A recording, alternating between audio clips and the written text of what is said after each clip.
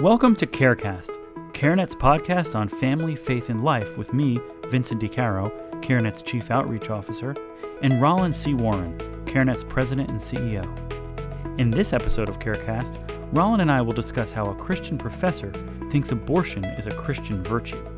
So Roland, as you know, CareNet is a pro-abundant life organization. Indeed. Right? So we actually saw the term abundant life show up in a pretty unlikely place recently.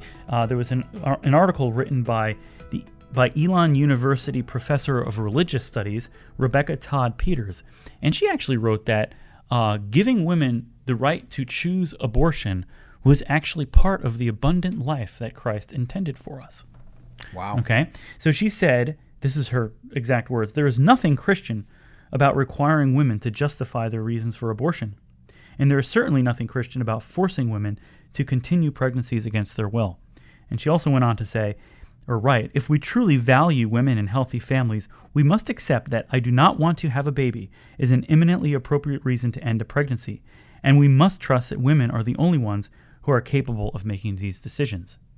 So she's making the argument that it is actually a Christian virtue, a Christian value to give women this choice. To give them this choice. Get this particular choice around abortion. Right. Yeah. So it's a Christian value to give someone the choice to end the life of another person. That's what she's saying. Right. That's the value. Yeah, and that actually, in this argument, just to give a little bit more context, also came up in the debate in the country Argentina, where they recently had a vote as to whether or not they would legalize abortion. Right. The country actually voted to not legalize abortion, but the abortion activists in Argentina were using this very similar argument.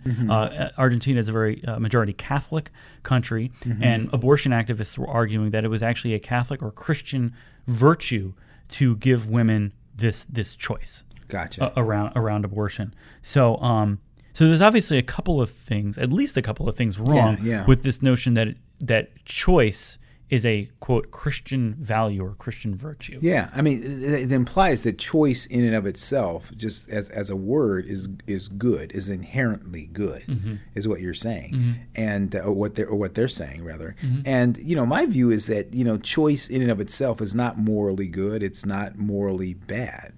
I mean, so in that sense, it's not really sort of a value, so to speak. I mean, you think about values, I think about virtue and those kinds of sacrifice and love and caring for others, selflessness. Exactly. Yeah. Or you think about that in terms of the fruit of the Spirit.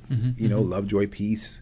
Patience, goodness, kindness, gentleness, and self-control. Those are actually values from a Christian construct that we're supposed to live out in our life.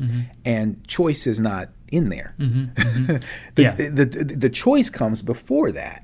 Right? So you can choose to love or you can choose not to love. You can choose to be peaceful or you can choose not to be peaceful. You see what I'm saying? Yeah, so sure. Choice is morally neutral. It's morally neutral. It depends on what you actually choose. Right. To say that choice in and of itself is a virtue is actually wrong, because that would mean whenever someone chooses that's inherently good. Right. Doesn't matter what they choose. As long as they have the ability to choose, that's inherently good. And that takes us all the way back to the garden, because we had all these different trees and the different trees, and he says you can either choose to eat from the tree of good and evil, or so we had the choice, right? And Adam and Eve were not judged because they made a choice. They were judged because of what they chose. Right.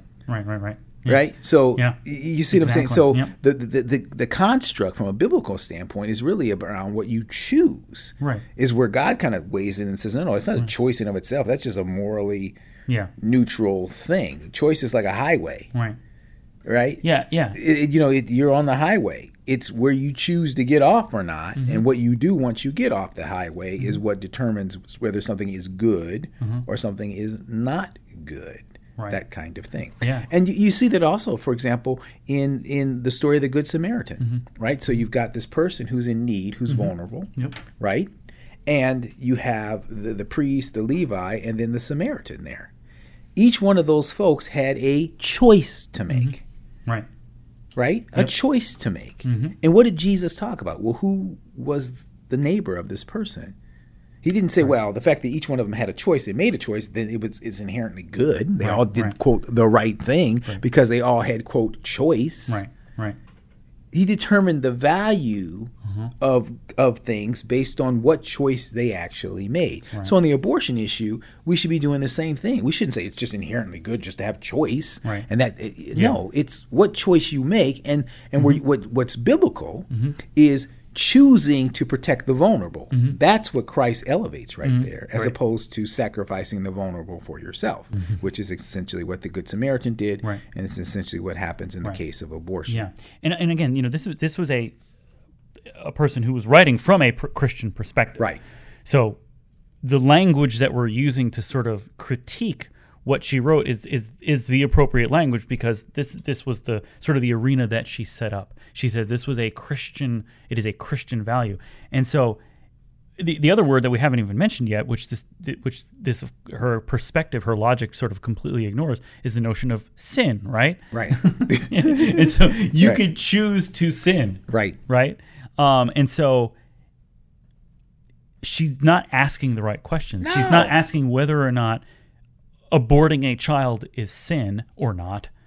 I mean, she could have written, people do write articles about that. Let's talk about whether or not the actual act of abortion is sinful or not. But she just kind of tried to go above that and say, actually, just the choice itself is all that matters, and that's good. Just giving the choice is Christian. Yeah. And that, of course, assumes a couple of things. I mean, it assumes then that as Christians, then we should basically give people choices over everything. Why limit it to just abortion? Right. Shouldn't we have? And inherently, just giving people choices is good. In other words, what they choose is not how we make a determination of whether something is, quote, a value or not. So should we wait for her to write an article about how it's a Christian virtue to give husbands the choice as to whether or not they should be able to hit their wives? Right. Or would she rightly determine that if a husband chooses to hit his wife, he has done something wrong, and therefore that he made an inappropriate choice, right? Exactly. I mean, that's what everyone that thinks would obviously say that. But somehow, again, when it comes to the abortion issue, we just sort of forget common sense. It just sort of goes out the window. It just absolutely goes out the window. And, it's unfortunate. I mean, we've talked often about the fact that, in our culture, too often abortion is viewed as a sacrament.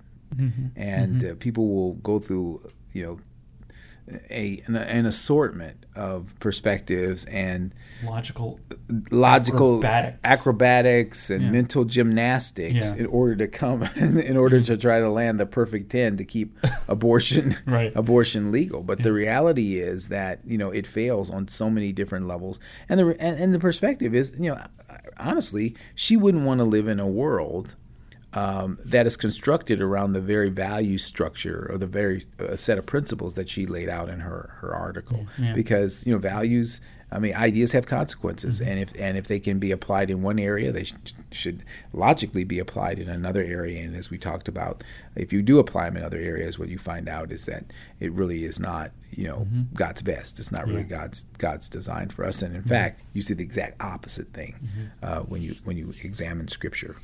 Yeah, absolutely. Yeah, so that's a great point. And again, this ties back because she actually did use the word abundant life in her article to describe this.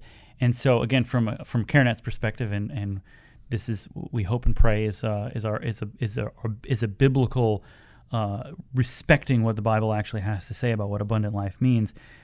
For us, that obviously means, as you said, protecting the vulnerable, right? Valuing the sanctity of marriage and the family as God designed them, valuing the gospel of Jesus Christ and the freedom that gives us, but also the responsibility to not choose sin, right? Right. And so these are the things that, from our perspective, are what abundant life is, not, quote, giving people a choice. Right, exactly. Without any sort of determination as to what the choice is and whether or not there's a good choice or a bad choice. Just choice, right? Just choice. And again, to me, that sounds very much like a secular value, not a Christian one. Absolutely. And so, so great. Well, we're out of time. We are. We want to let our listeners go so that they could think about some other things. But I think that was a helpful conversation, and we of course encourage folks to search the term pro-abundant life. Absolutely. Either on our website or frankly on Google, and you'll find us and read about what that means from CareNet's perspective. Amen. All right. Thank you. Thanks. We hope you enjoyed that discussion about why it's wrong for Christians to believe that abortion is part of abundant life. In the next episode of CareCast, Roland and I will discuss why declining marriage rates are bad for society and could lead to more abortions.